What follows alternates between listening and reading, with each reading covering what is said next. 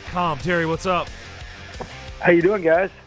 Well, we're not doing as good as quarterbacks these days. No, in the they're NFL. doing okay. I mean, Geno Smith, one good year out of 10, and he's worth $105 million now. Is it not just absurd what quarter? I mean, Daniel Jones, $40 million a year.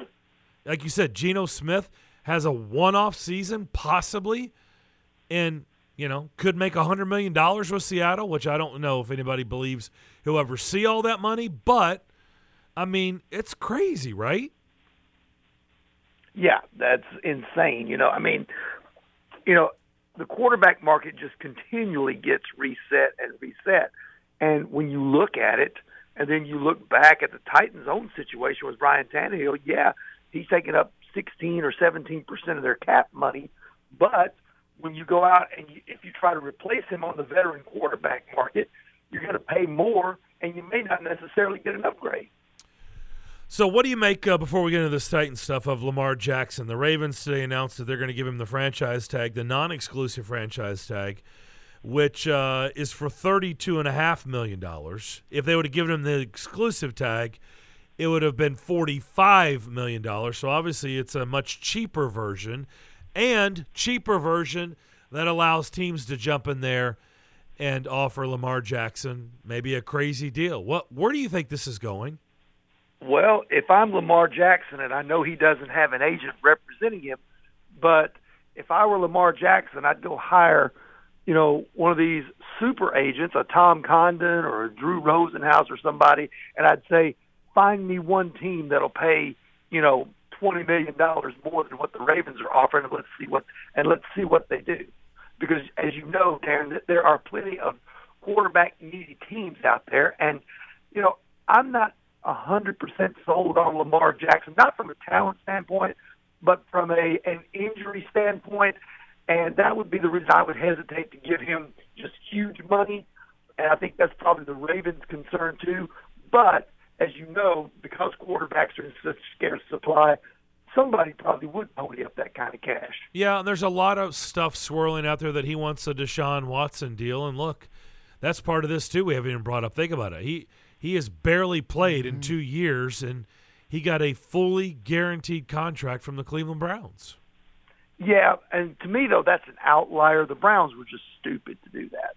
I mean, you can't give that kind of money to a guy who has been under the microscope of all this litigation and has barely played any football in 2 years. I mean, and I'll be honest, maybe it was because he was knocking off the rust. He didn't look like the same guy that he was in Houston 3 or 4 years ago, did he? No. But we're going to find out is he I said it from the day they did it that that'll never be one that'll work out. Like it just will never. But we'll see. Time will tell. So speaking of, I guess I don't know if he has. Does Jeffrey Simmons have an agent? Yes, he does. I think I can't remember the guy's name. I don't know if he is an agent per se, but there's a family member who has some people advising him, and that family member played in the NFL, actually played for the Cowboys for a few years. So I think Jeffrey Simmons is in a lot better position in terms of, his representation than Lamar Jackson is. You kind of want my personal opinion on it. You were up at the Combine in Indianapolis. It seems like a lot of things were being discussed. That's where everybody in the league is. Do you believe that Rand Carthon was having, let's just say, uncomfortable conversations with other GMs around the league about maybe some star players on his team? It's possible. I mean, when you're the new guy in town, you kind of roll through the roster and kind of determine the value of what every guy has. And, his job is to fix the Titans, and they certainly need some fixing right now because they've got holes all over the offense. And when you don't have a lot of draft capital because they only have 6 picks, then you've got to explore all your options, which may mean whittling it down before you can build it back up. Now, that said, Darren, I'll pose it to you this way.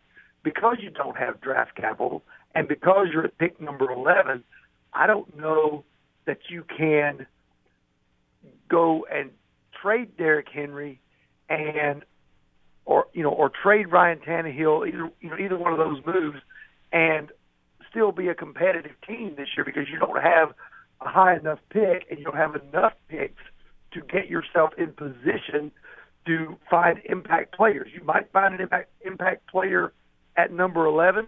Most likely you're going to find a solid offensive tackle or another good young receiver to pair with Treylon Burks, but there's no guarantee you're going to find, you're not going to find Jamar Chase hanging around there at number 11, I don't think. Somebody like that. What do you think is going through the mind of Derrick Henry? Because these players hear all this stuff, whether it's true or not. They hear all this stuff, and typically, if by the way, Mike Silver's been covering the league for a long time. He's probably got some sources. So, what do you think's going through Derrick Henry's mind? It's a good question. I mean, here's the thing: if I'm Derrick Henry, and you look at this Titans team and where it is right now, it's not out of the question that Derrick Henry would be open to going somewhere else if it meant a chance to get a ring. Because the Titans look to be, in a best-case scenario, the Titans look to be, 2 to 3 years from being able to be a top-flight contender again? How much is Derrick Henry going to have left in the tank 3 years from now? Honestly, I don't know how you could assess a year or years when you don't what quarterback? If you don't, again, it's not that simplistic, but it almost is. If they don't have a real, upgrade at the quarterback position, how could you think they're going to be ready in 2 or 3 years? That's the way I look at it. Yeah, and that's it. If you're Derrick Henry and an opportunity comes along to go play for a true contender, like Buffalo, Buffalo, Kansas City, yep. Name the Eagles. If the opportunity came for Derrick Henry to go to one of those teams, he'd be crazy not to at least entertain that thought, because those teams are light years ahead of where the Titans are right now in terms of talent and in terms of the pecking order in the NFL. The Titans, at best, are probably the 7th or 8th best team in the AFC right now, at best. And it doesn't look like, barring Rand Carthon becoming a miracle worker in his first season, I don't know that this roster is going to be a whole lot better in 2023 than it was in 2022. Terry, how aggressive do you think the Titans are going to be as far as trading up or trading back here in this particular draft, especially in the first round? Well, when you only have 6 picks, I got to think that trading back would appear to be the more appealing option, because if you don't have the full complement of picks, then you've got as many holes as they do on the roster, then extra picks are the way to go. If you could trade down from 11 to say 17 or 18, pick up 2 extra picks, and maybe later on make another trade, pick up an extra pick in round 2, 3, or 4, somewhere along the way. The Titans need about an 8 to 9 man draft class, plus about 3 good free agents if they want to get started towards getting back to respectability. And to me, you don't trade up when unless you're one player, you feel like you're one player or away, or can get a franchise quarterback by trading up, and you don't have the full draft capital, which they only have 6 picks. So I can't see – it would take a mint to go from 11 to get into the top 3 or 4 in order to get a quarterback, and I just can't see them making a trade up. I think they would definitely entertain a trade down, though.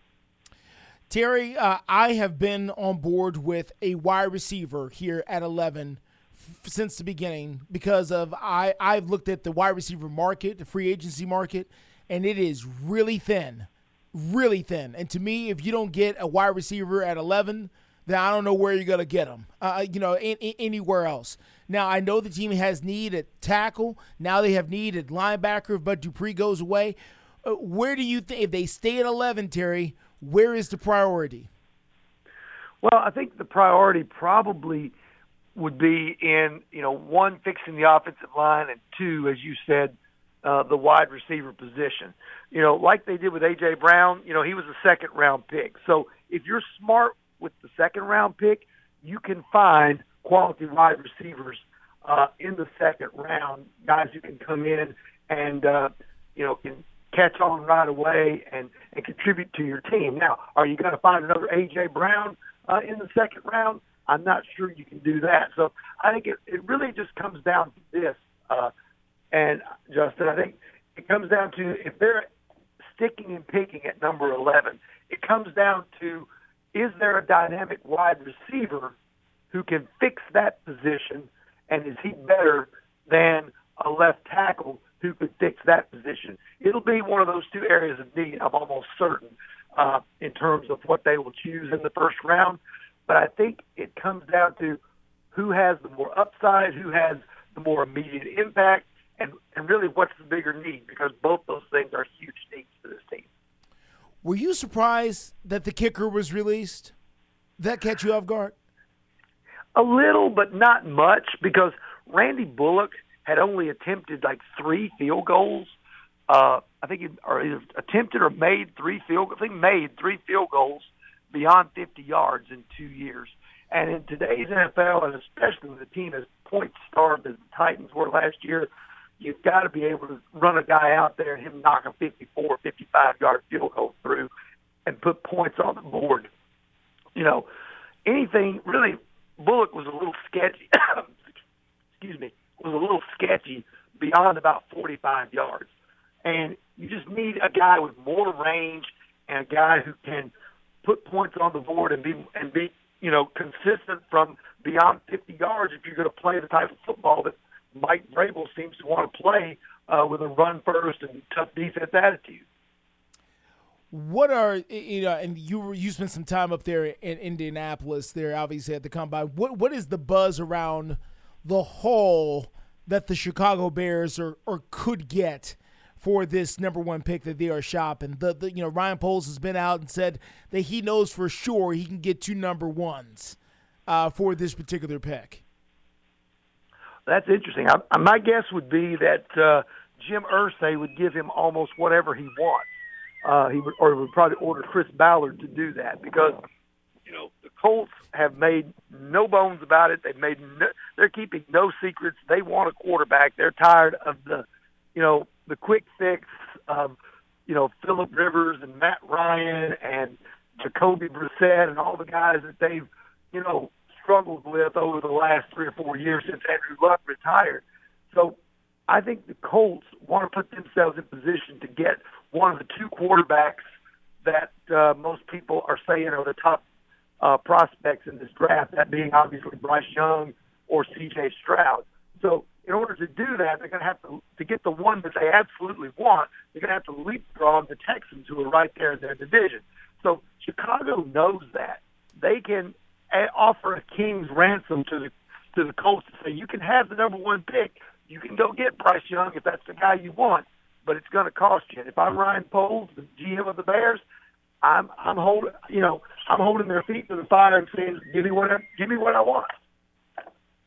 All right, Terry, last but not least, sir, for me at least, when I get into work tomorrow at Fox 17, there's going to be a good portion of my coworkers who are going to ask me, so, Lamar Jackson, think the Titans got a chance? Think the Titans are going to sign him? Terry McCormick, who has covered this team since 1997. Sir, are the Titans going to even sniff to try to sign or match Lamar Jackson and the Ravens? No, I don't think so. Yeah. I think this team has too many cap problems right now and too many other areas of need.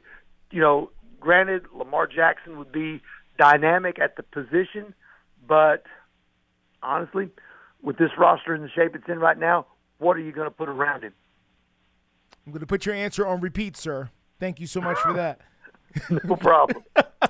Is Bud Dupree, what's going on? Do you believe it's going to be June 1st? It makes sense, right? If no one's surprised that they're going to move on from Bud Dupree, but they would save $6 million more if they waited till June 1st? Something like that. The problem that you get into with that, Darren, is this: that you can't use the cap space until June the 1st, and by that point, Right. all the good players are already gone. Yep, true. You know, you're getting only the people who are cap cuts and things like that to use that money on. So you could do that and then use that money to sign your draft class and to, get some fill-ins, during the course of the year as guys get injured. That would be probably the way to go about it. But you won't have access to that money until after you release it from the roster. So it's a matter of what is it like those like when you win the lottery, you can take the lump sum or the deferred money. Yeah, yeah. It'll be interesting to see if they take the lump sum. I'm kind of a lump sum guy, me personally. Yes. I mean, I would take both, but I mean, lump sum sounds nice. Well, when you get to our age, the lump sum looks a lot more attractive. It really does. Yeah, I agree with you. Terry, appreciate the visit as always. All right. See you guys. Terry McCormick, TitanInsider.com. We'll take a break, come back. Your phone calls and more of the McFarland Show next.